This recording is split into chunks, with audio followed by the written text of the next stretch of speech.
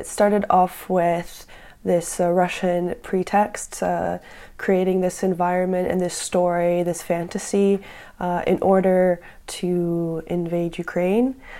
Starting off with the evacuation of Donetsk and several cities and towns in occupied territories. They're claiming that Ukraine's going to attack, that there are certain places that the Ukrainian army is already starting to attack, and that people need to be evacuated.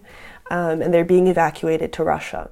Recently, Russia began sending troops into the eastern part of Ukraine. Did that come as a surprise to locals? People weren't sure, and they weren't sure if it was going to actually happen or not. It wasn't something that they were discussing. Maybe it was also because the fact that the Ukrainian government wasn't outright, telling people to prepare for this or anything like that. Because they've been living with this for the last 8 years. What's changed? Nothing really. Why would they decide now, of all times, to do so?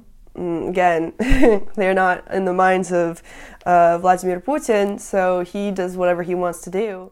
Is the atmosphere any different where you are on the western side of the country? Here in Lviv, even people I've spoken to on the street are going to the gun ranges, learning how to shoot, or thinking of taking emergency aid kit courses so that they could be better prepared, if anything. In the minds of Ukrainians, is there any hope left for diplomacy? Well, I don't think that many thought that diplomacy would save the day to begin with. These diplomatic talks have been happening since 2014, like the Minsk agreements, for example, right?